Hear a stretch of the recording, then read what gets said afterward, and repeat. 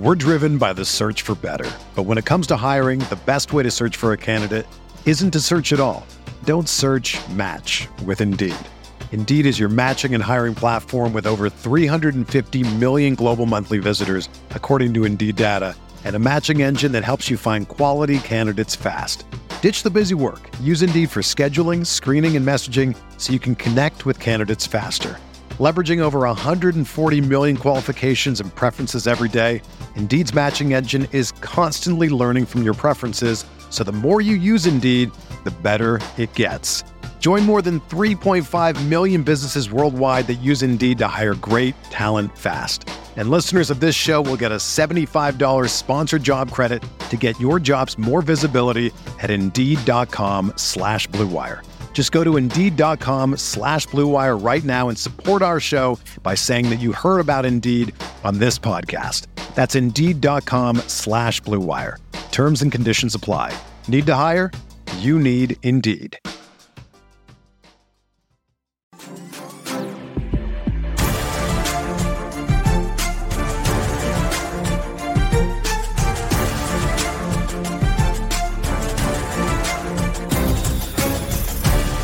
All right, welcome to a NFL Week 14 edition of the RotoWire Sports Gambling Podcast. I am Nick Whalen. I am joined by my good, close personal friend, John McKechnie. John, we got a monster Week 14 to break down, but we'll look back at I think, even more monster Week 13 in terms of volume of games, some of the huge matchups we had in the late window. Both of our parlays cashed last week, John. That is a first for this pod since we started tossing out parlays a couple of weeks ago. Your Baltimore Ravens, you are personally responsible for this. They sunk the teaser. We almost went 3 for 3 on teasers. They could not cover 1.5, John, against the Denver Broncos, but of course they did find a way to get that win. We will certainly dive in more on the Baltimore Ravens, but how are you doing, man? I know you were at a poetry reading earlier this week. You and I both have wedding weekends coming up, a lot going on, but how's everything going? Yeah, it's I think most of our listeners kind of expect if there's a weekend coming up that you have a wedding, but I'm getting in on the fun this weekend as well. Yes, did go see a buddy as the featured reader at the Athens Word of Mouth event last night. That was a lot of fun. And then, not to bring it down too much, but more like I have a little bit of extra inspiration for today. Is with a heavy heart that I must report that my favorite internet German basset hound, Sir Mortimer, has crossed over the Rainbow Road, sadly. No. So he brought joy to the Twitter timeline daily with just hilarious German captions and just like a basset hound just being all derpy. So he's in a better place now, playing for Sir Mortimer. I had no idea. I'm sorry. Had I known, maybe we could have skipped this podcast this week in his honor, but I think he probably would have wanted you to do the pod. He would have, and he would have also had some nice German dog treats as well. Oh yeah. We had the RotoWire holiday party this last week because everyone definitely cares about that, but it was a lot of fun. Shout out to the great Jake Ski for planning a fantastic party on Tuesday. Company morale is at an all-time high. I'm RotoWired out. Got my RotoWire shirt, RotoWire hat for those of you watching along on YouTube. The hat, by the way, get so many compliments on this. It is just a well-made, I don't even know what's the word for a hat. Textile, I guess. Does that qualify as a textile? But I tell you what, yeah, I love this thing. But yeah, fun week all around. Very much looking forward to another big time NFL Sunday. However, John, we have 6 teams on bye this week. I personally think it should be illegal for this many teams. I don't think any team should be on bye. It's week 14. It's the last regular season week of the fantasy season, and you got 6 teams on bye. We need to fix this. I think maximum of 2 teams on bye this late in the year. I think we need to redistribute these throughout the season. It's not like this every year, right? I think teams have some say, like with the London games and the German games, like when they're, I know Green Bay, for example, requested a late bye this week. They're one of the teams that's off, but we have no Falcons, no Bears, no Packers, no Colts, no Saints, and the only above 500 team in this group, no Washington Commanders. No, it really makes it tricky for fantasy. I think that the NFL needs to take that into stronger consideration. That they go ahead, they give us the extra week of the regular season, and yet they're screwing around with our fantasy playoffs. This is a huge week for that. Waivers are a mess this week. Pickups, just lineup calls, like your bench is probably thin just because there's teams like it. Yeah, I'm going to be rolling out some absolute garbage in very, very key spots this week. So this is under protest from us officially. This is ridiculous. Yeah. I made some really, really sad waiver wire pickups this week. Kind of tried to like put them in under the cover of night. Maybe like see if I could like get them, put them in anonymously. Just wearing a trench coat while you put in your bids. Exactly. I'm manually calling them into Peter Schenke. Like, hey, can you just quietly put this guy in my team? Yeah. The RotoWire Invitational, the Vegas League, those are sharp leagues. They're deep. And I need help with 6 teams on bye. But I was saying to Jeff on the XM show, like, if you could pick 6 teams to put on bye at the same time, these might be the 6 that you would pick. Like, none of these teams have more than maybe 2 or 3 guys that you're all that worried about for fantasy. Yeah, there's almost like a blessing in disguise element for Kamara managers. Right. It's like, okay, I don't have to make that call if I'm going to bench this Najee guy Harris or not. When Pittsburgh was on bye too, I'm like, thankfully. And honestly, with the Colts, like I keep rolling out Michael Pittman every week. Like I feel like I have to start him, and yeah, it is kind of cathartic. Like now I can put Isaiah Pacheco in my lineup and not feel like I'm missing out on somebody else. Yeah. So Kamara for this week really stands out. Antonio Gibson, kind of like he had kind of re-entered that realm where he kind of goes away for a few weeks and then he starts cropping back up. And now I just simply don't have to make that decision anymore for at least this week. And then, the most cathartic of lineup calls, including one of the teams from this week, was Kyle Pitts officially being ruled out for the rest of the season. Is like, all right, now I don't have to bench him and be worried about missing out on a game that may never actually happen for him. I'm a little bit skeptical, although I'm sure by the time draft season rolls around next year, I will have way too much Kyle Pitts once again. I, on purpose, started Evan Ingram over Kyle Pitts multiple times this year. I mean, I love a spite start. Yeah, right. Exactly. And it paid off one week, the other week, not so much. But before we dive in on week 14, I do want to talk about the Atlanta Falcons real quickly. And we won't spend too much time on this because they are one of those 6 teams on bye. So we're not worried about betting them this week, but major news. Finally, we will see Desmond Ridder on the other side of the bye in week 15. We had kind of talked about this these last few weeks. To me, it felt like Tampa Bay storming back and winning that game on Monday night somehow lost Marcus Mariota his starting job for the rest of the season. Because I think if you're Atlanta, you could kind of keep justifying throwing Mariota out there. It's like, yeah, he probably has maybe a slightly higher floor than Desmond Ridder. You're still very much in the mix for that division, but it does feel like Tampa Bay, kind of has a commanding 2-game lead now with a few games left. And unsurprisingly, we'll see Desmond Ridder make his first NFL start next week at New Orleans.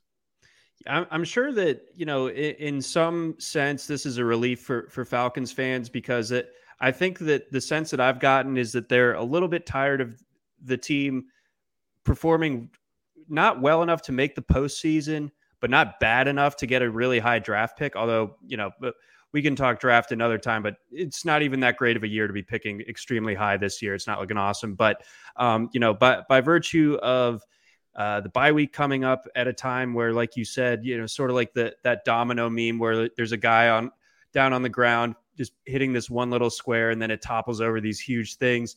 Tom Brady leading a fourth quarter comeback against the Saints in a very boring game otherwise has suddenly banished Marcus Mariota, and we've gotten to see Desmond Ridder, frequent guest of this pod, the maintenance guy. We talk Falcons pretty often when I run into him, and his sense was just that, if they keep winning, if they stay in the hunt, then good, and keep seeing what Mariota can do. But the second you're out of the race, you got to at least check out what you have in Desmond Ridder. So this really does kind of work out perfectly for the Falcons. I know that as of a month ago, you were hoping that this wouldn't unfold this way, but now you get like a decent month-long sample of Ridder, and you get to kind of make from that what you want to do in free agency as far as quarterback goes, or if you're interested in one of these guys in the draft at quarterback.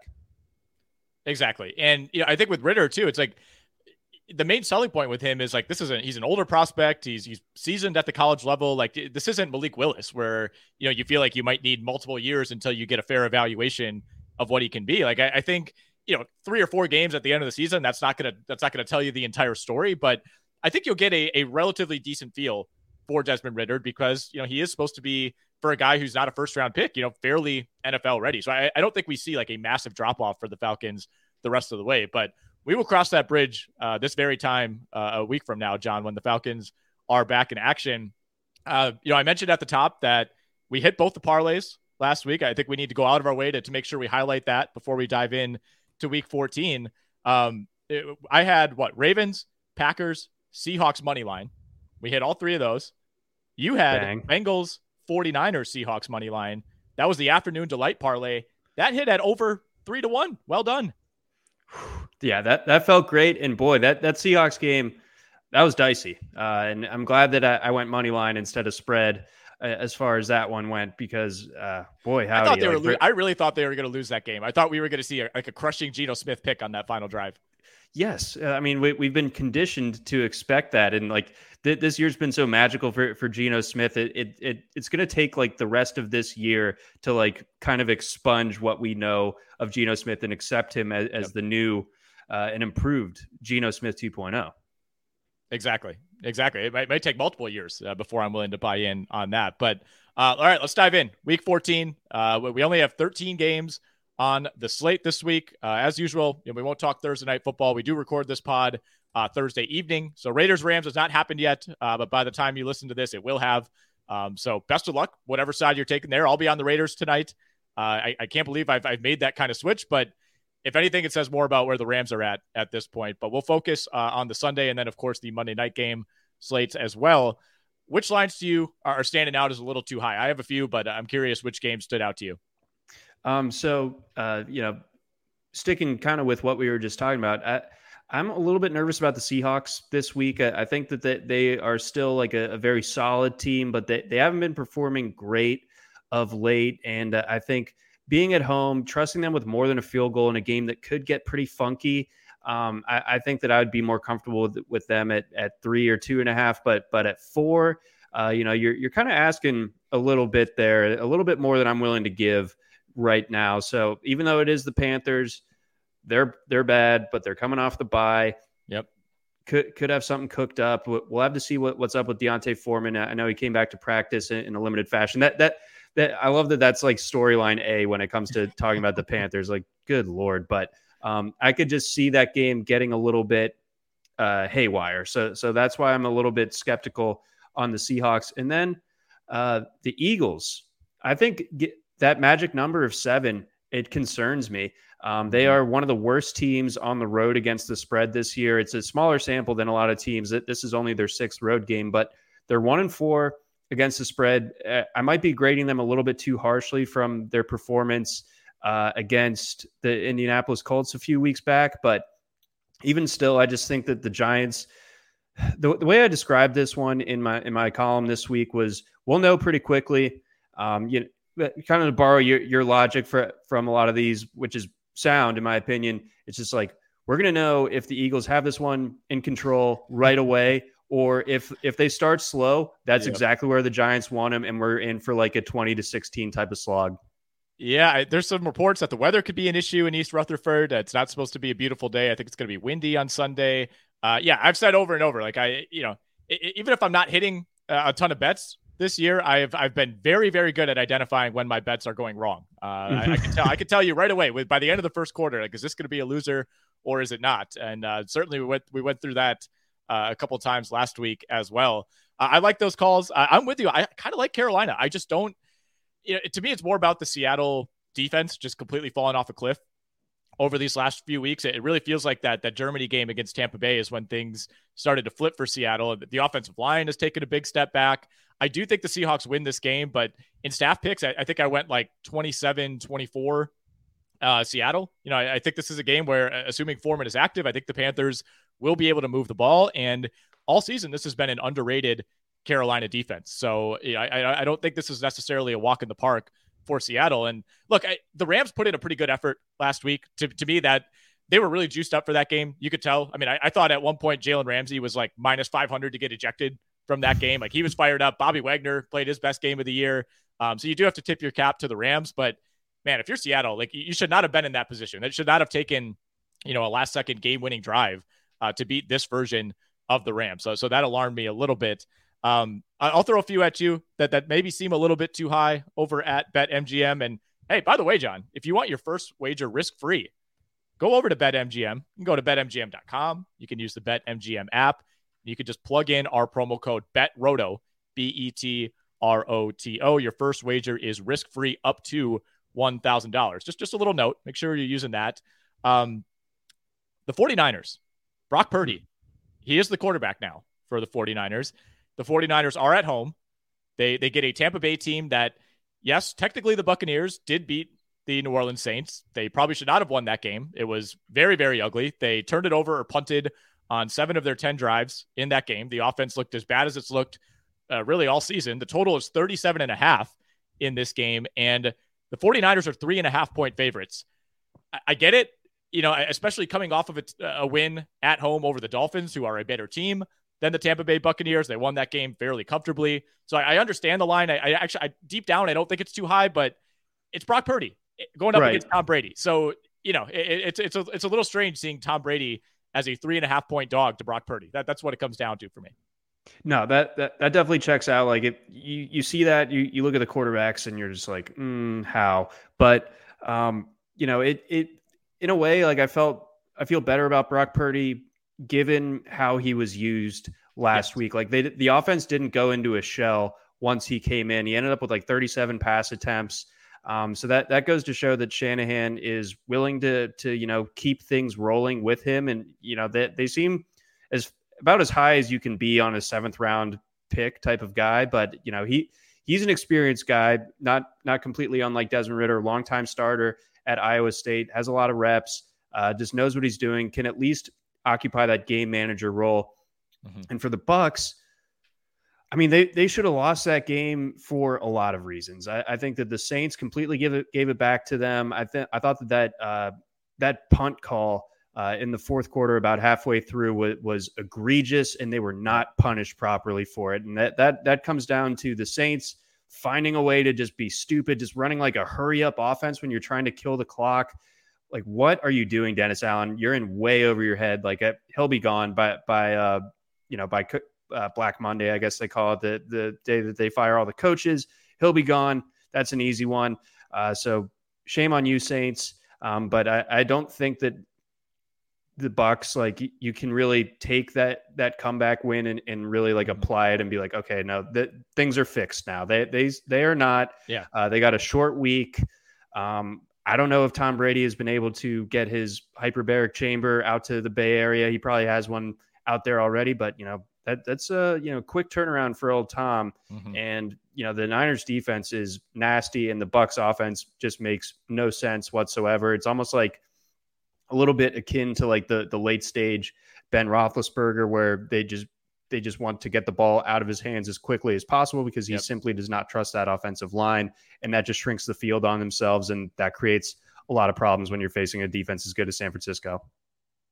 Right. And like you said, Tom Brady's getting the ball out, I should say, faster than any quarterback in the league. They are far and away the worst rushing offense in the NFL. That worries me big time against this San Francisco defense. It's like, if you can't move the ball on the ground against New Orleans, I think they're going to run into a wall in San Francisco. And, in some ways, it's like you're putting the ball in the hands of Tom Brady, which is not a bad thing, but it's the Cade Otton 2-yard out, Chris Godwin 4-yard slant raid that we seem like we talk about every single week. And I don't know if you can get away with that against the San Francisco defense. And miraculously, by the way, John, this is the first time all season that the Tampa Bay Buccaneers are underdogs. Wow. It took all this time, and they've been really underwhelming that like basically this entire season. Right. So that is unreal that it's taken this long for them to be a dog, but I think it's correct in this case, even with Brock Purdy out there. Yeah, I think it checks out. Very, very low total in this game as well, 37.5. Bucs team totals, 11-1 to the under this season. I think that probably happens again. We'll see what Brock Purdy's able to do against this Tampa Bay defense. I thought, the Buccaneers had some breakdowns in the first half of that game. You think about that Taysom Hill touchdown. Just kind of a miscommunication in coverage. You saw Todd Bowles, talking to his guys on the sideline, just like, what are you doing? Some injuries in that Tampa Bay secondary that we'll be monitoring as well. But overall, I came away encouraged by what I saw from Brock Purdy, especially considering he went into that game not expecting to play, right? It's not like he had a week to prep for the Miami Dolphins. It's like you're going in cold after Jimmy G goes down with a crushing injury. So I think all things considered, if you're the 49ers, it's like, I don't love that they're still like 12-1 to win the Super Bowl. Like, to me, that upside, I don't know if that's still there. But week to week, I still think this could be a dangerous team. Like, there's definitely a drop from Garoppolo to Purdy, but I overall, I was encouraged by him being like slightly more than a game manager, right? Like, this isn't like when the Titans went to Malik Willis for a couple weeks and it was like, we are doing everything we can to take the ball out of your hands. Like, San Francisco's not going to do that. Like, I think they're still, for the most part, they're going to run their offense like 90% like they would have with Garoppolo. Yeah. Shanny does not care.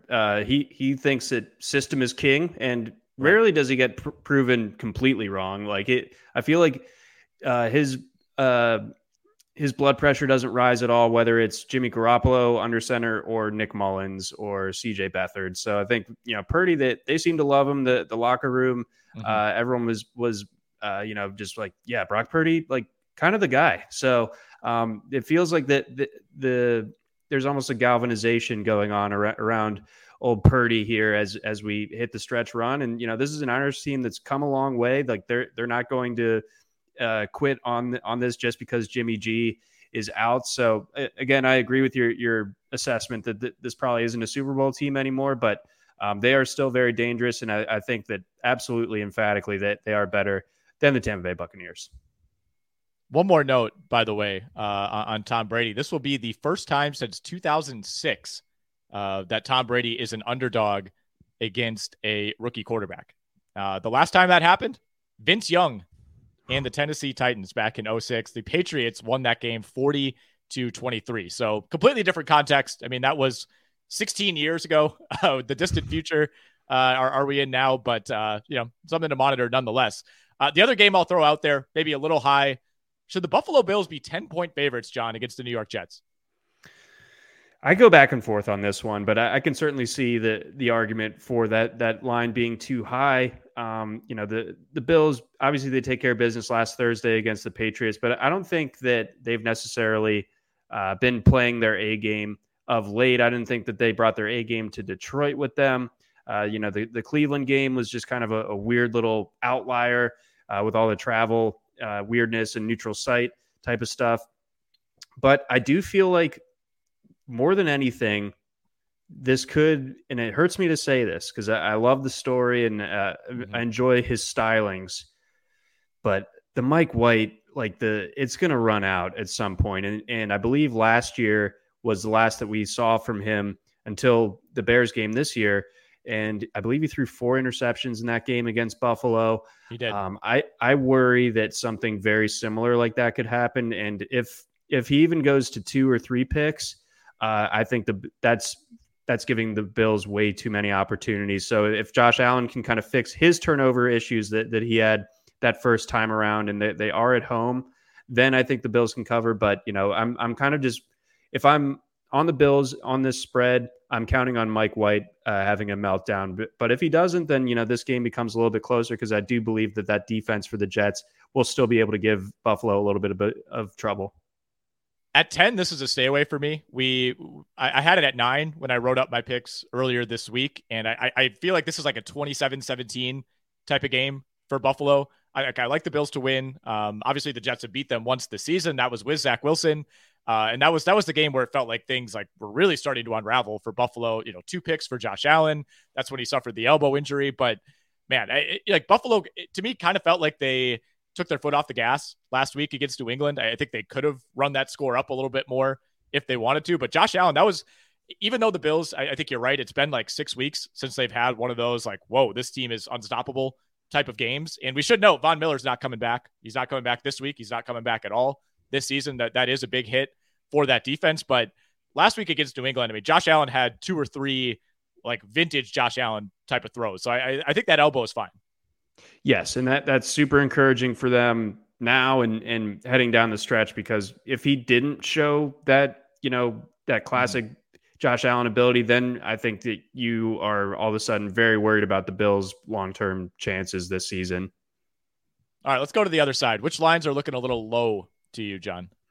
All right, so the ones that were too low, we were just talking about the Niners. I do feel like the Niners are in good shape here, despite the quarterback situation.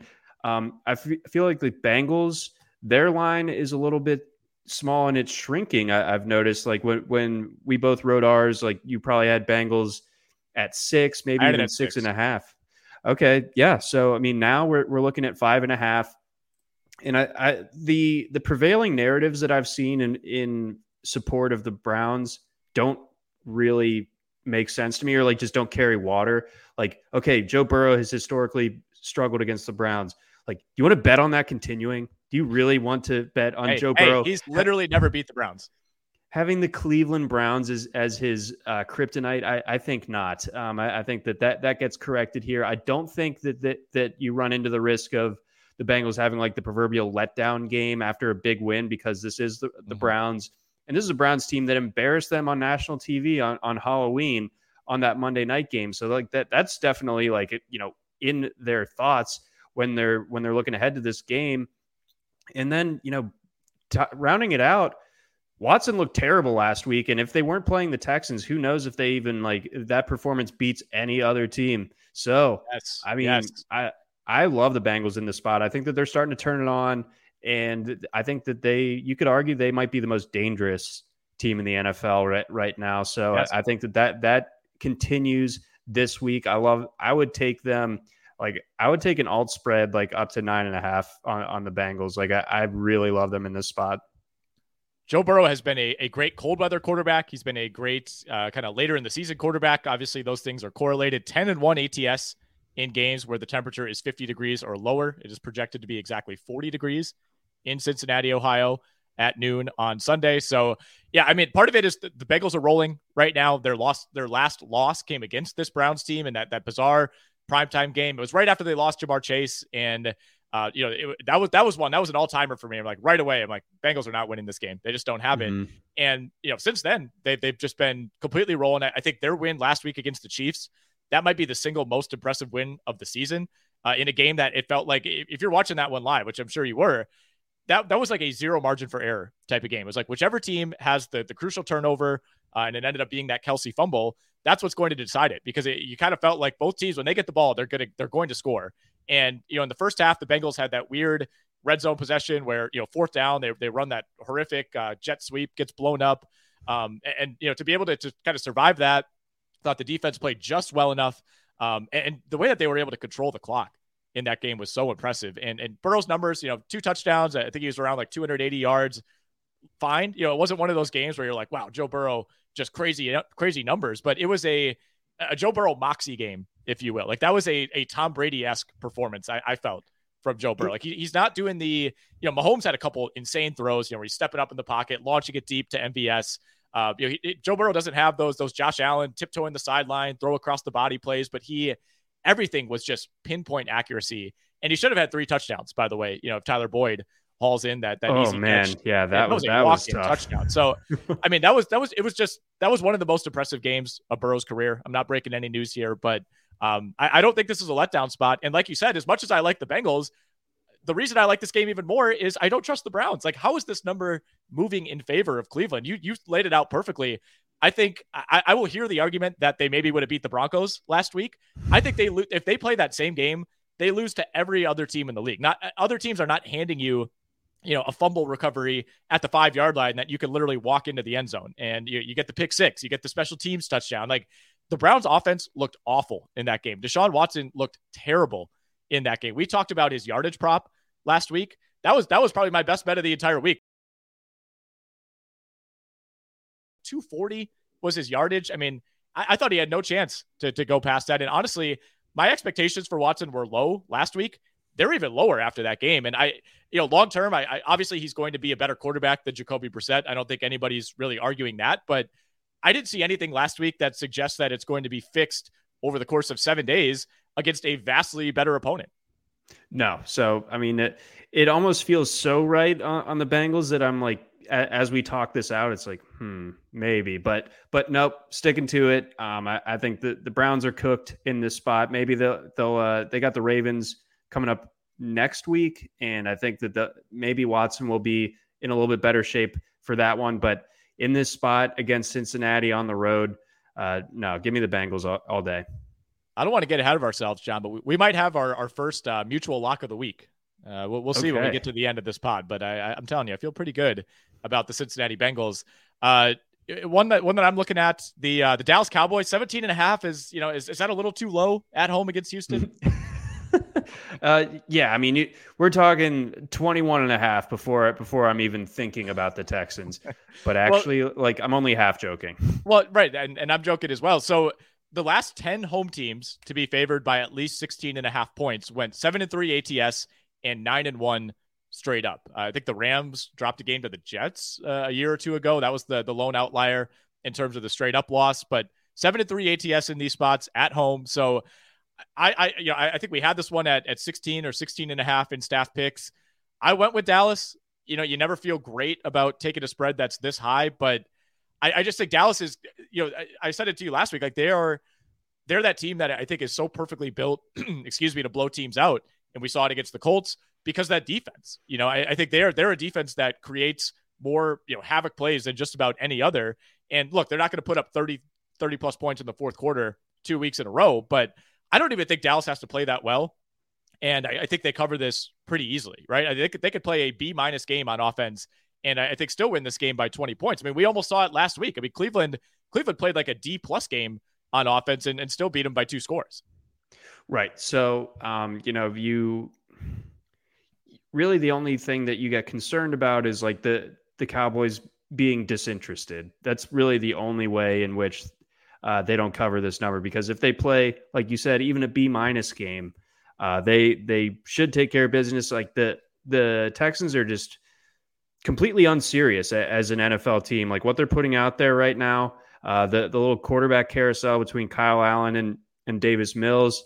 I almost feel bad for Davis Mills coming into this game. It's like, okay, you're now the guy that gets to get just knocked around by Micah Parsons and company this week. Like I'd be like, my shoulder's acting up a little bit. Well, how about Kyle take this one and I'll be back next week? Like it's going to be a bloodbath in that backfield. And so even though the number is gigantic, like you said, the history suggests that those big favorites can cover these numbers. And it all boils down to how bad the underdog is. And Texans are really one of the worst teams that we've seen in recent years. So that week 1 tie feels like an eternity ago. It's been a while since things have felt that good for Houston. Well, they did beat the Jaguars, so that is like the ultimate black mark on the Jags resume for this season. I mean, man, I've been doing a lot of work on the playoff machine this week. For the Jags and the Packers. I mean, the Jags are done at this point, but Green Bay, they could still make some things happen. We'll have to track that. If they could find a way to beat Miami on Christmas Day, things are going to get interesting. But the Jags, I mean, that loss to the Colts. That loss to Houston, like those are the two where it's like, if you could have those back, things could get a little interesting in the AFC South. Anything else here that stands out to you as a little bit low? I know you were kind of zeroing in on that Jags Titans game, which is currently sitting at Titans -4. This game is in Nashville. Yeah. So that's a tricky one. Part of me thinks that of course the Titans cover this, but that, we talked about it on the Monkey Knife Fight show earlier. Like you said it well, like the Titans, even when they win, they don't really blow you out. So trusting them with more than a field goal can be a little bit dicey. We're a week removed from the Jags having arrived, or at least I thought so. But last week's game brought that crashing back to earth. I feel like you're the more credible source on this one, but as it stands, I feel like it's a little bit too low of a number in favor of the Titans. I'd be comfortable with them, closer to 5 even. With the Titans, I think part of this is like the Jags offensively, at least, despite games like last week, a lot of the advanced metrics still point to this being closer to like a league average team as opposed to a team that's several games below 500. There are some injuries that we're keeping an eye on in Tennessee as well. I mean, Treylon Burks was basically knocked out cold last week. Who knows if he'll be available? I would guess probably not. Jeffrey Simmons has been banged up for a lot of the year. He's still battling an ankle injury, did not practice on Thursday. Without him, that changes things for that defense. But yeah, I mean, this is not a great spot for the Jags. They haven't won in Tennessee since 2013. I mean, we're going back to like, I don't even know, was that like the Cecil Shorts days? That was like right. I think that was like immediately following the Toby Gerhart era. Might have been right in the heart of it.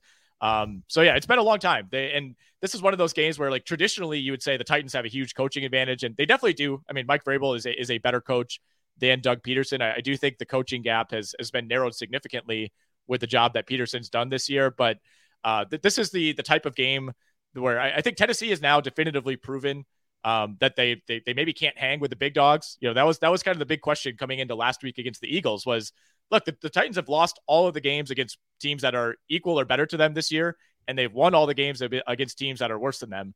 And to me, the Jaguars qualify as a team that is definitely worse than Tennessee. And the other thing with this too is Trevor Lawrence. Like, I mean, I feel like the rest of the season we're kind of playing with house money because he didn't tear his ACL last week. I was 100% sure he did. He somehow returned to that game. He ended up on the injury report with a toe injury. Still limited, these last couple of days. It's not a guarantee that Lawrence plays in this game. I think he does. But if he doesn't, I mean, that is the ultimate trump card for Tennessee. So I think the Jags give him a game. I don't think this is another like 40-14 situation like last week, but that's due in large part to the fact that, as you alluded to, the Titans just don't blow teams out. So I think we get something like, I don't know, 24-17 Titans.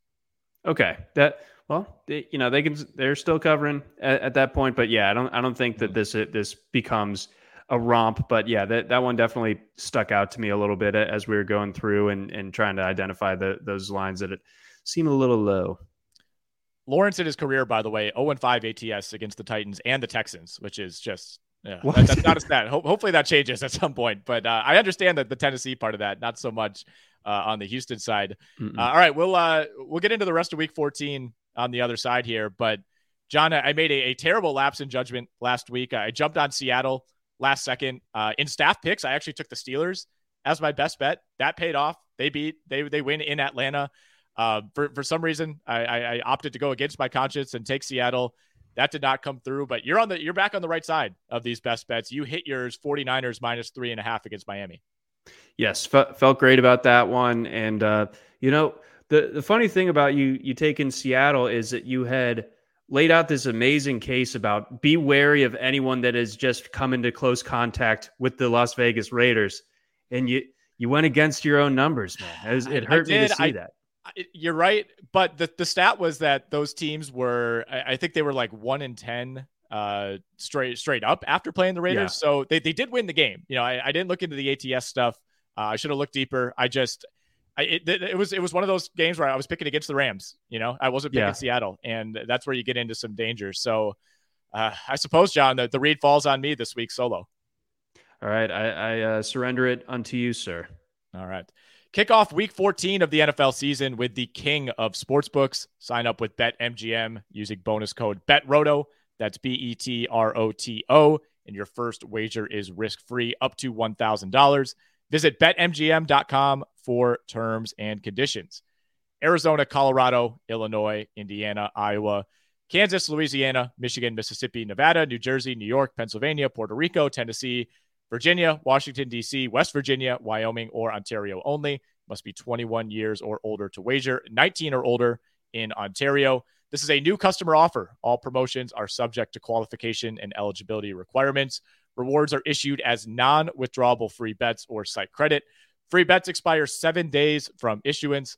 This excludes Michigan disassociated persons. Please, we're begging you, gamble responsibly. Do you have a gambling problem? Call 1-800-NEXT-STEP in Arizona, 1-800-522-4700 in Colorado, D.C., Kansas, Louisiana, Nevada, Wyoming, or Virginia. Call 1-800-270-7117 for confidential help in Michigan, 1-800-GAMBLER in Indiana, Maryland, New Jersey, or West Virginia, 1-800-BETS-OFF in Iowa, 1-800-981-0023 in Puerto Rico. Call 877-8-HOPE-NY or text HOPE-NY in New York. Call or text the Tennessee Red Line at 800-889-9789 in Tennessee, or call 1-888-777-9696 in Mississippi. In Ontario, if you have questions or concerns about your gambling or the gambling of someone close to you, please contact Connects Ontario at 1-866-531-2600 to speak to an advisor free of charge. Sports betting is void in Georgia, Hawaii, Ohio, and Utah, and other states where prohibited. Promotional offers not available in Nevada and New York. It felt good. I've had to read this way too many times this year. But look, I'm feeling good about this week's lock. I can't say that every week. I'll put it out there. This week's going to be the lock of the year, not just the lock of the week. Wow. Okay. All right. So that's, the gauntlet is being thrown here, folks. So, listen up. What games have we not touched on? I do love the way that we attack these, because we get past the read and it feels like we've knocked out most of the games. But let's go to Vikings Lions. Yes. We got the Lions now as 1.5-point favorites at home. That line is actually down a little bit. Like this is a strange situation, because it opened at, I believe, Minnesota 2.5, and over the course of the last 4 days went all the way to the other side. It was Lions 2.5, now down to 1.5. And this is not a situation where we're talking about like the look ahead line from back in September. We saw some significant line movement here just over the course of these last few days, but looks like it settled at 1.5. I'm okay with that. I mean, I know it's a little bit counterintuitive to see a 10-2 team like Minnesota as an underdog here, but they are on the road. And as we continue to touch on all year, John, that this is a 10-2 team that a lot of the metrics suggest is nowhere close to that level. Right. Yeah. And there's a lot that goes into, leading us to that point. It's led a lot of people to call them fraudulent. I think that's fair to an extent. I still wouldn't love to be playing against the Vikings in January, but there's some flaws there. And I think that, just viscerally, you see a 5-7 team favored against a 10-2 team. And it's like, what, is the quarterback on the other team hurt? What's going on there? But the Lions have just played well over the last month. Like it doesn't feel like a flash in the pan the way that September's run went, even though the record didn't suggest that things were going great in Detroit. They were playing really fun, exciting, close games every week early on in the season, including a close one against Minnesota. And I think that your knee-jerk reaction, and it'll be fascinating to see kind of where the money ends up landing on this one, because the line has danced around. I think it got as high as maybe Detroit -2, -2.5, but not now, like you said, it's creeping back down. But when a line doesn't make sense, I just assume that it makes perfect sense. And so with that in mind, I think the Lions cover this one. I think that they win outright and they cover this number. I'm willing to get hurt again by Dan Campbell. I don't have a super strong lean here. I understand why the Lions are favored. They probably should have won at Minnesota back in, I think that was week 3 or week 4. That was kind of the peak of Dan Campbell, poor clock management late in that game. There were some ill-advised punts. So I do think, that there is a coach advantage here for Minnesota. I do think these teams, on a neutral, are these teams really any different? I think that's kind of what the line all week has been implying, that even though Minnesota is the much better team, they're running away with the NFC North. I think a lot of the odds makers see these teams as pretty equal when you power rate them. And, I think we don't really trust either defense. We know for a fact that the Detroit defense is not good, but I think Minnesota's defense has kind of slipped a little bit these last few weeks. And, Minnesota's now what? Are they, I think, 9-0 in one-score games this year, games of 8 points or less. They've won literally every single one. They've been blown out twice, and then they beat Green Bay in week 1 by multiple scores. But to me, it sometimes you have teams like this and you say, man, that team, they just find ways to win. You got to give them credit. The Vikings, it feels like they find ways not to lose, or their opponents find ways to lose. And that was the case again last week against the Jets, where, they go 1 of 6, inside the 5-yard line, can't convert that late one. Braxton Berrios basically drops a 4th down catch that probably wins the game for the Jets. And even after that, they get another chance, and Mike White ends up throwing a pick. So I understand the logic, but what scares me away here is that it feels like everybody's on the Lions. Yeah. I mean, that's always scary when there's a market that's basically in lockstep. That's never a comforting feeling, really. It makes you feel the opposite. But yeah, I mean, when it comes to the Vikings and their close game ways, like the drill tweet, you simply do not have to hand it to them. He was not talking about the Minnesota Vikings, though. He was talking about some other group that we don't care for. But yeah, it's I'm going to stick with the Lions here, but man, like I don't know. This is one of the more interesting like spreads of the entire season in my mind, and I really I want all the distraction from a Ravens Steelers game on Sunday, and I think that this will provide some of it. Yeah, no, I'm willing to just kind of default to the home team here if that's kind of the approach you want to take with this game. And the line is to the point where you're not like, it's not at a key number. You're not worried about losing by 3 or anything like that. It's just basically which team do you feel better about. And Detroit has played really good football, I think, for 5-6 weeks in a row now. This was a 1-6 team not that long ago, and it does feel to me that if they had hung on and beat the Bills on Thanksgiving, the narrative would be completely different. I think they lost too much credit for ultimately losing a game that they probably should have won. Like they went toe to toe with the Buffalo Bills for 58 minutes. Yeah, they really did. So they'll get in the mud with anybody, and I don't know how muddy the Vikings really like to get. Probably not that muddy. Ultimately, I think they kind of have the reputation as a paper tiger type of team. And by the way, in my Beating the Book article, I laid this out. I mean, the Vikings quite literally might be the worst 10-2 team of all time. Like I ran a query on StatHead, just kind of taking a look at teams with that win percentage. What kind of point differential are you looking at? They are the worst team in the database to have a win percentage of at least 83. And that they have the lowest point differential, I guess is one way to put it, of any of those teams. So, the numbers back up. I think that notion that Minnesota is not quite as good as their record. I did discover in that research, by the way, that 07 Pats team that went undefeated, plus 315 during the regular season. They were plus 315 in 16 games. That's an average margin of 19.6 points per game. I mean, they really were just...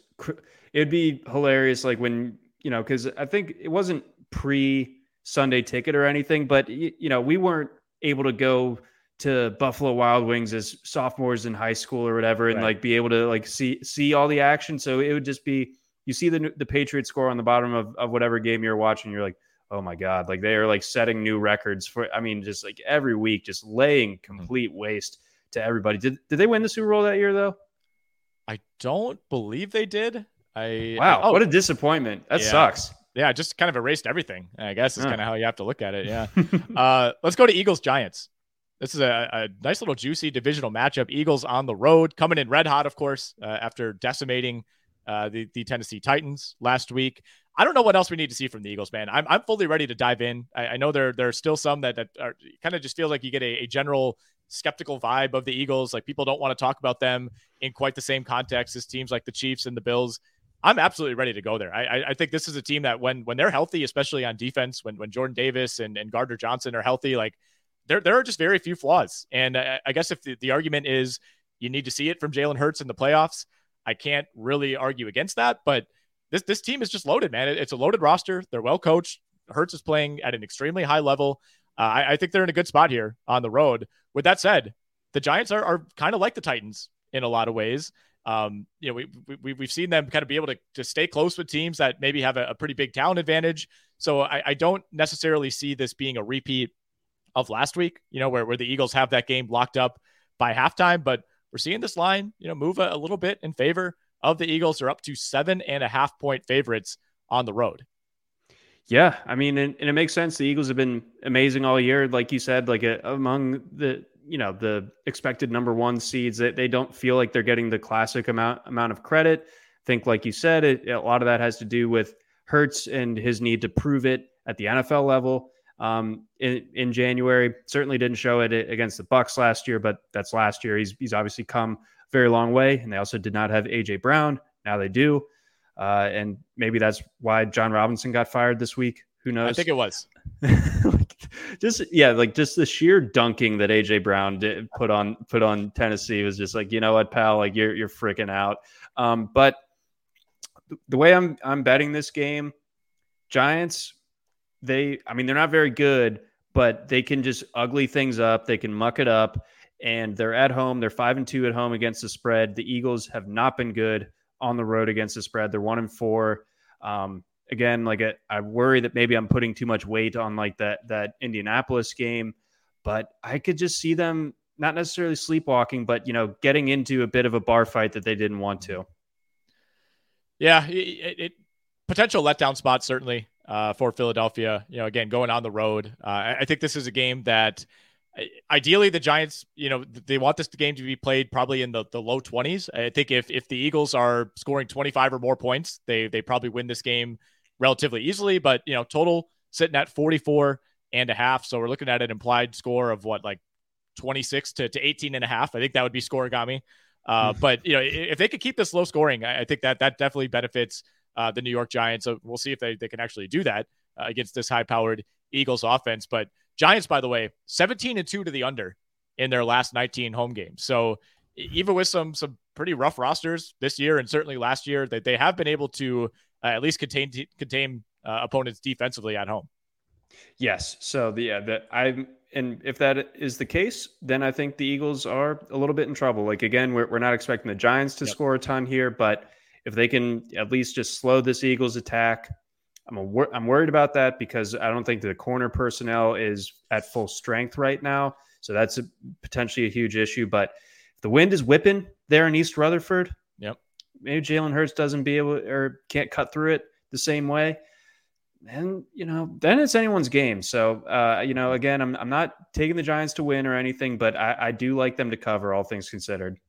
Yeah, you mentioned Adoree Jackson will not play in this game. Leonard Williams got dinged up last week. He did not practice on Thursday, and even Saquon was limited on Thursday as well. So maybe some reason that line ticked up a little bit in favor of the Eagles.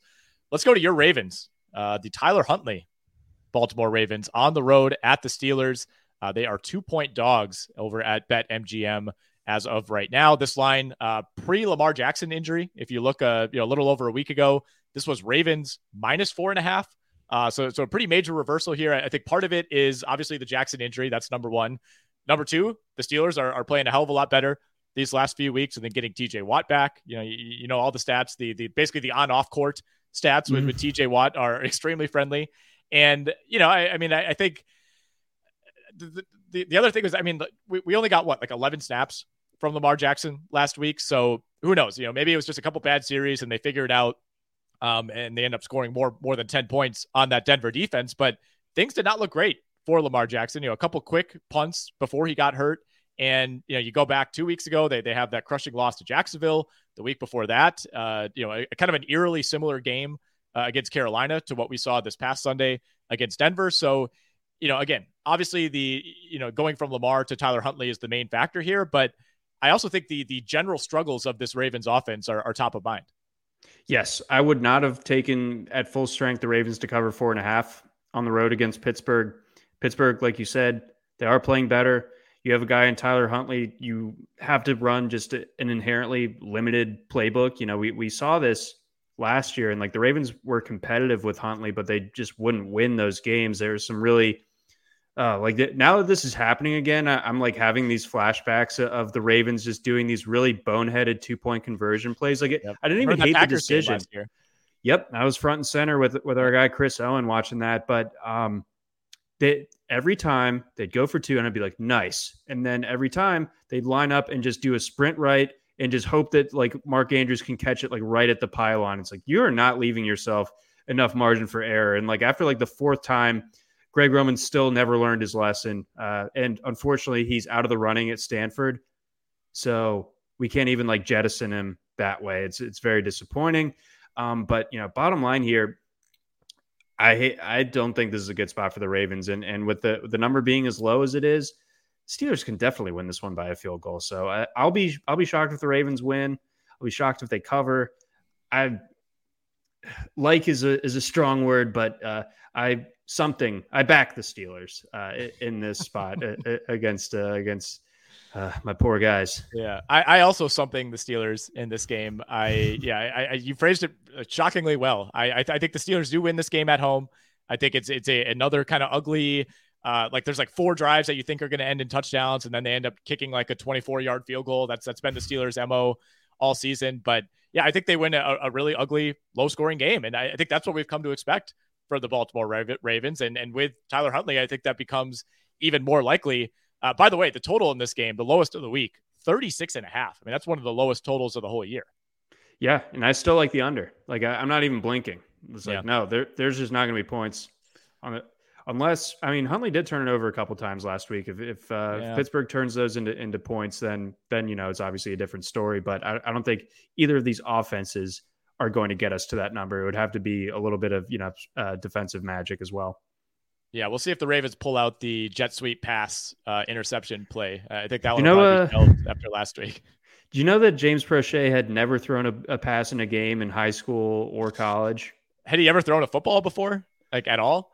Honestly, not the worst looking throw I've ever seen. It was just it was about the worst decision I've ever seen, especially from a non-quarterback. It harkened back memories to a classic Ed Reed moment where the Jets rolled Lamont Jordan out on a very similar look.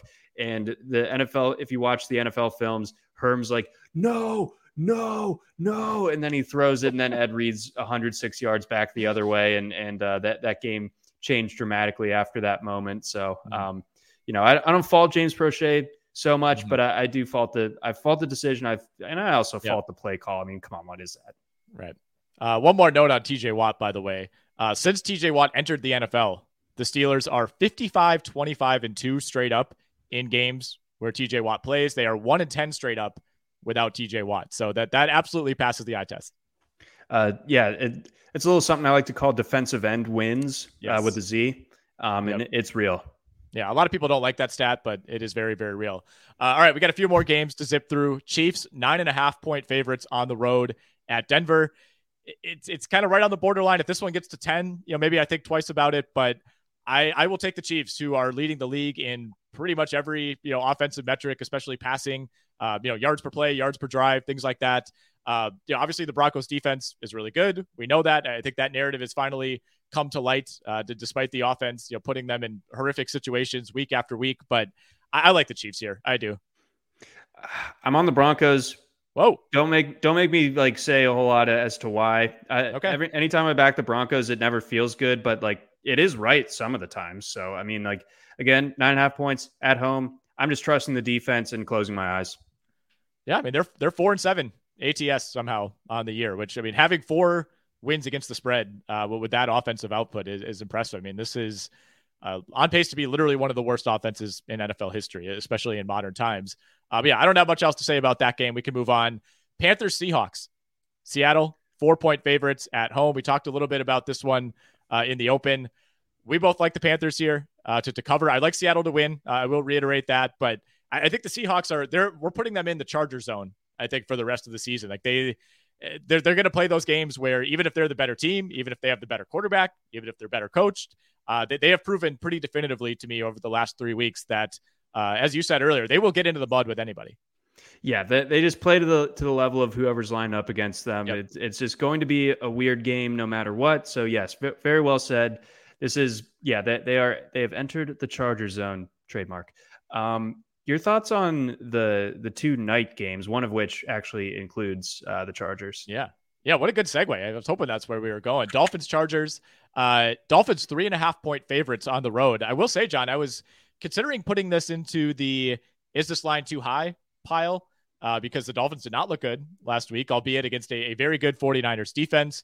This is not a good Chargers defense, but that defense is being dragged down in particular by one of the worst run defenses in recent memory. They are the worst run defense in terms of yards per carry for the second straight year. The question is, can the Dolphins exploit that? Because they could not run the ball last week. They could not run the ball against the Houston Texans. So do they make a point to target that Chargers run defense, or do they kind of do what they do best and try to win this game through the air? So they might not have a choice. I think between Tua's ankle injury and, what we saw from what they have as far as the offensive line is concerned right now with all the injuries, you can't come into this with a game plan where you have a lot of 5 and 7 step drops for Tua. Like either the ball has to get out of his hands very quickly or that pass rush gets to him, or, you're in deep trouble. I just think that it's going to be a lot of quick game and a lot of running the ball. So, if you're Jeff Wilson haver or even a Raheem Mostert haver, then I think that this is a pretty good spot for them. But I think even if they're having success on the ground, I don't know if that's necessarily a good thing or a winning strategy for the Dolphins in this spot. So trusting them to cover more than a field goal on the road, even against a team like the Chargers, it's a bit much for me. So I'm actually pretty strongly on the Chargers. Not best bet territory, but I like the Chargers a good bit in this spot. I took the Dolphins in staff picks. I think I had it at like 33-28 Miami. This is the second highest total of the week. It's sitting at 51.5, actually tied now with Vikings Lions, which is down from 52.5. But I think we see points. That's for sure. I don't really trust this Miami defense either. And the Chargers, by the way, I mean, they're 29th in pressure rate. So I think your argument about Tua, like they don't want to get him hit. He took some huge hits late in that game against San Francisco. That's been a recurring unfortunate theme for him all year. But I don't know that the Chargers without Bosa are really capable of rattling Tua in the same ways that the 49ers were. But fun game. I mean, 2 weeks in a row, we get really fun games involving the Miami Dolphins. And Jalen Waddle, by the way, need to keep an eye on him. He's been limited by a fibula injury all week, which, not a doctor, but doesn't sound great. I mean, it's not like you can't strain your fibula. It's like it's a bone. It's either injured or it's not. So I would not be surprised if they're being a little bit cagey about where he's at this juncture in the week. Let's go to Monday Night Football, then we'll get into our parlays and the teaser of the week. Patriots 1.5 point favorites on the road at the Arizona Cardinals, who are coming off of a bye. So the Cardinals basically have a negative home field advantage. They don't win there straight up. And that against the spread, probably a little bit better, but even still, I'm just very skeptical of this Arizona team. I don't think that they're fully healthy, even coming off the bye. And I think the Patriots, they're fine with just going in there and getting an ugly win. So I think that this is a rather low scoring game. I know that the Patriots, they got kind of put back in their place but by the Bills. What we saw from them on Thanksgiving, where the offense actually looked pretty good, that's going to end up being a huge aberration on the season. Like I just don't think that that's happening again. Mac Jones having his little hissy fit meltdown on the sidelines with Matt Patricia. Like it's like there's like a great Family Guy vignette where like they have Maggie and Jake Gyllenhaal, and they're both like just going back and forth about how much each of them suck. And then the dad comes in and he's like, kids, you're both just awful. That's basically what the Patricia Mac Jones spat looked like to me. So even with all that said, the Patriots just like, they're better coached for the most part. And they don't have to play a finesse style. They can just go in there and get it done against a team that just is bad at home in front of their home fans. So give me the Patriots. I don't love it. I hope to be, distracted during that game on Monday night. I hope there's something more fun to do, but that's where I'm at with it. I'm going the other way on this one. I know it's against my better judgment. The coaching edge here is probably the biggest advantage that the Patriots have at this point, but we're going to see DeAndre Hopkins and Hollywood Brown together for the first time this season. I'm at least willing to give that offense the benefit of the doubt in that regard. I think that could spark something. It is a good New England secondary, that's for sure. But we've also seen the New England defense struggle against mobile quarterbacks this season. I mean, they're 0-3 straight up against Josh Allen, Lamar Jackson, and Justin Fields. That Pats defense allowed 70 combined points to Baltimore and Chicago. Baltimore especially, like that is an offense that has not been doing that very often of late. And obviously Chicago hasn't looked all that great either. So there is something to having a quarterback who can move and having, the two best receivers in this game on the Arizona side. So this is kind of my sticking my neck out a little bit pick of the week is I will take the Arizona Cardinals to win this game straight up. Okay. Good point there. And yeah, with Hopkins and Brown both being out there for the first time together, that's definitely interesting. Kyler likely being a little bit closer to 100% this time around, that's huge for him. He does not play well when he's been on the injury report the previous week. Yeah. Very true. Yeah, he's a guy, if he's like even at 90%, it feels like you do see a pretty major drop off. And who knows, maybe the Cardinals want Cliff Kingsbury fired, but this feels like a game where if you come in and you get smacked around at home by the Pats, I think that seat is going to get about as hot as it possibly could. Let's get to the parlay and the teaser of the week. John, I'll let you go first. What is your first parlay? Okay, so I'm running back the afternoon delight parlay because it was delightful last week. So we're gonna run it back. These are just spreads, but I got Broncos against the spread, Panthers against the spread, and 49ers against the Ooh. spread. So all those, basically even money. Broncos plus 9.5. We got the Panthers +4, Niners -3.5. If all that hits, that's plus 596. And if you want to add on to that, it's no longer classically the afternoon delight parlay. But if you add the Patriots money line, that goes to plus 1152. Ooh, I like it. Kind of like the weekend extender parlay, throwing in the Monday night game. I like that a lot. I think to me, I think I'm most worried about the Broncos in that situation. Sure. But I like your logic there. And look, if you add the Pats and you're getting into the quad digits, I'm not going to fault you there. I'm going to throw out a 4-team money line parlay. I'm going to involve the Eagles. So they got to beat the Giants. The Bengals, they need to win at home against Cleveland. The Chiefs, they just got to beat the Broncos. And the Buffalo Bills need to beat the Jets.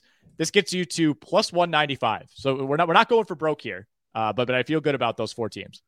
Yeah, I mean you're basically getting 2-1 with for the best teams. Some of the outside of the Cowboys game, of course. Some of the most cushion to work with, as it were, as far as the win percent or win expectancy is concerned. So really, are the Eagles like the liability there? And like even still, I think they are. I mean, I'm like kind of stretching to say that they are as far as actually losing that game straight up. So I like where your head's at on that one.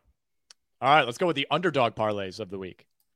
Okay, so I've noticed that like the big like kind of betting trend earlier in the season was dogs are the way to go. Dogs are life. Dogs are bay. We're starting to see favorites. We're starting to see them bully around a little bit. Favorites were 10-5 last week. So I think I only like 4 dogs this week on a short slate. So like 9 favorites. So it was a little bit tough to find multiple legs here, but I just went with 2. Okay. But give me the Chargers and the Giants. That would go plus 750. And those are money lines, right? Correct.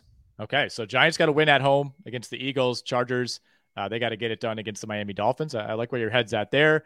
I'm throwing out the Nick Whalen murder mystery parlay of the week, John, because I will be going to a murder mystery party here in Milwaukee on Saturday. Yeah, the host, they bought like this kit online. Everybody's got to get in character. We have to dress up. We have to like send texts to other characters throughout the week to set up the storyline. Like this is a pretty big thing. Professor Plum in this one, or Colonel Mustard? I think my name is like Greenlee. I am so this takes place in a fictional Las Vegas hotel. So I am a stand-up comedian / professional poker player. That's my character. So kind of fits with what we're doing here. Sports betting adjacent, at least. Yeah, so I think you're going to do very well with that. I hope so. I've never participated in anything like this, but I want to tie it into the underdog parlay here. I'm taking the Vikings. I'm taking the Panthers, and I'm taking the Arizona Cardinals. That gets you to just about plus 1,100. Hey, look at that. All right. We found a way to get into the quad digits, as you said, with just 3 teams. And I can totally see paths for each of them. So me gusta. Okay. Yeah. I'm most worried about the Panthers there. Vikings, Cardinals, those are 1.5 lines. So close to pick'ems at least, although, never feel great involving the Cardinals in any sort of sports bet. I'll say that. Let's get to the teaser of the week, John. Like I said, we were red hot. The first 2 teasers we threw out, one with ease. Last week, the Ravens let us down. Browns Texans total under 53.5. That one hit with ease. Seattle just had to beat the Rams. That was a little shaky, but they got it done. We're going back to the well with another 7-point teaser this week. We are teasing the Kansas City Chiefs down to 2.5. So they just need to beat the Broncos by a field goal. You can see that game getting a little messy. That Broncos defense shows up, could be low scoring. So I want to get at least that 2.5 point cushion. So the Chiefs minus 2.5. We are teasing the Dallas Cowboys all the way down to 10 points. Just got to cover 10 against that lowly Houston Texans team. And we are teasing the Tampa Bay Buccaneers up to 10.5. So I think this is going to be another low scoring game. You look at the total in Bucs Niners, it's 37.5. I think the 49ers win that game, but I think by virtue of starting the last pick in the 2022 draft, this is not a runaway win by any means for the 49ers. So I think the Bucs could keep it, 10-point game or less. Yeah, and what's crazy is the hook might be like the thing that saves you there. Like it wouldn't shock me if the Niners win by 10 points. It would kind of shock me if they won by more than that, though. So There you go. But well dialed up, sir. Exactly. That's the thing is I was kind of I based on like different machinations of looking at these teasers. It's like I couldn't quite find one where I felt awesome about all three, but getting the Chiefs to 2.5 and getting the Bucs to 10.5 with those key numbers, that was big. And then with Dallas, I mean, it's like, yeah, you don't necessarily want to be teasing teams down to 10, but this is a unique situation. No, it absolutely is. So I definitely like where your head's at. All right. If you want to tail us, if you want to go against us, as always, make sure you're doing that over at betmgm.com, the BetMGM app, and you're using our promo code BETROTO, BETROTO. Get that first wager risk-free up to $1,000. The time has come, John. Let's lock it up. All right. I'm locking it in here. I think the Bengals get revenge in a pretty loud fashion in this one. So give me the Bengals minus 5.5. I'm glad that it's moved down. Give me that. Give me all of that. Bengals, Joe Burrow, former Mr. Basketball, I believe, in the state of Ohio. Athlete. Oh yeah. This is cooking. We're staying on the right side of our best bets. We're going Bengals. Yes, we are, because I am also locking up the Bengals. We have our first double lock of the season. I love this one. This is my favorite lock of the year so far. Does it make me a tiny bit nervous that this number has moved in favor of Cleveland? You know what? No, it doesn't. It does not, because that gives us even more of a cushion if this were to, now end up somehow as a 6-point game. I love it. Give me Cincinnati. They get this game at home. I do not trust Deshaun Watson whatsoever. The only argument I think against Cincinnati is they had their win of the year last year. Is this a potential letdown spot? On paper, sure, you could make that case, but I don't think they let it happen. So I'm feeling great about this one, John. Yeah, it's any proverbial letdown, any sort of Joe Burrow struggles against the Browns. Nope. Don't listen to those people. They are trying to lose you money. We're trying to win you money. The Bengals have a division to win as well. They got to keep pace with the Baltimore Ravens, who, they don't look like a great team, but they're lucky to have won 2 of the last 3. They could very well beat the Steelers this week as well. So Cincinnati, plenty to play for, other than just Joe Burrow beating the Browns for the first time. So we are in complete lockstep there, locking up the Bengals minus 5.5. That'll do it. No college football talk this week. All we got is Army Navy. We'll be back. We'll revisit college football in a week or two here once bowl season heats up. Of course, once we get closer to the college football playoff. But thanks to everybody listening along on YouTube. Make sure you give us a rate and review over on your podcast listener of choice. Could be the Apple Podcast app, could be Spotify. You can find us at both of those spots. And as always, use that promo code BETROTO, BETROTO. That is of the utmost importance. BetMGM, BetMGM.com, BetMGM app. Go check it out. Whether you're a world-class athlete or a podcaster like me, we all understand the importance of mental and physical well-being and proper recovery for top-notch performance. That's why I'm excited that Unified Healing is sponsoring podcasts on the Blue Wire Network. Unified Healing is a new and super innovative global network of wellness centers powered by Energy Enhancement System, or EE System. If you haven't heard of the EE System yet, then you'll want to listen up. This technology promotes wellness, deep relaxation, purification, and rejuvenation. Wherever you are across the globe, access to a center is easy and affordable. Interested in experiencing the EE System technology for yourself? Go to unifiedhealing.com/bluewire to learn more and find a center near you. That's unified, UNIFYD healing.com/bluewire. No material or testimonials on the Unified Healing website are intended to be viewed as medical advice or a substitute for professional medical advice, diagnosis, or treatment. Always seek the advice of your physician or other qualified healthcare provider with any questions you may have regarding a medical condition or treatment and before undertaking a new healthcare regimen, including EE System.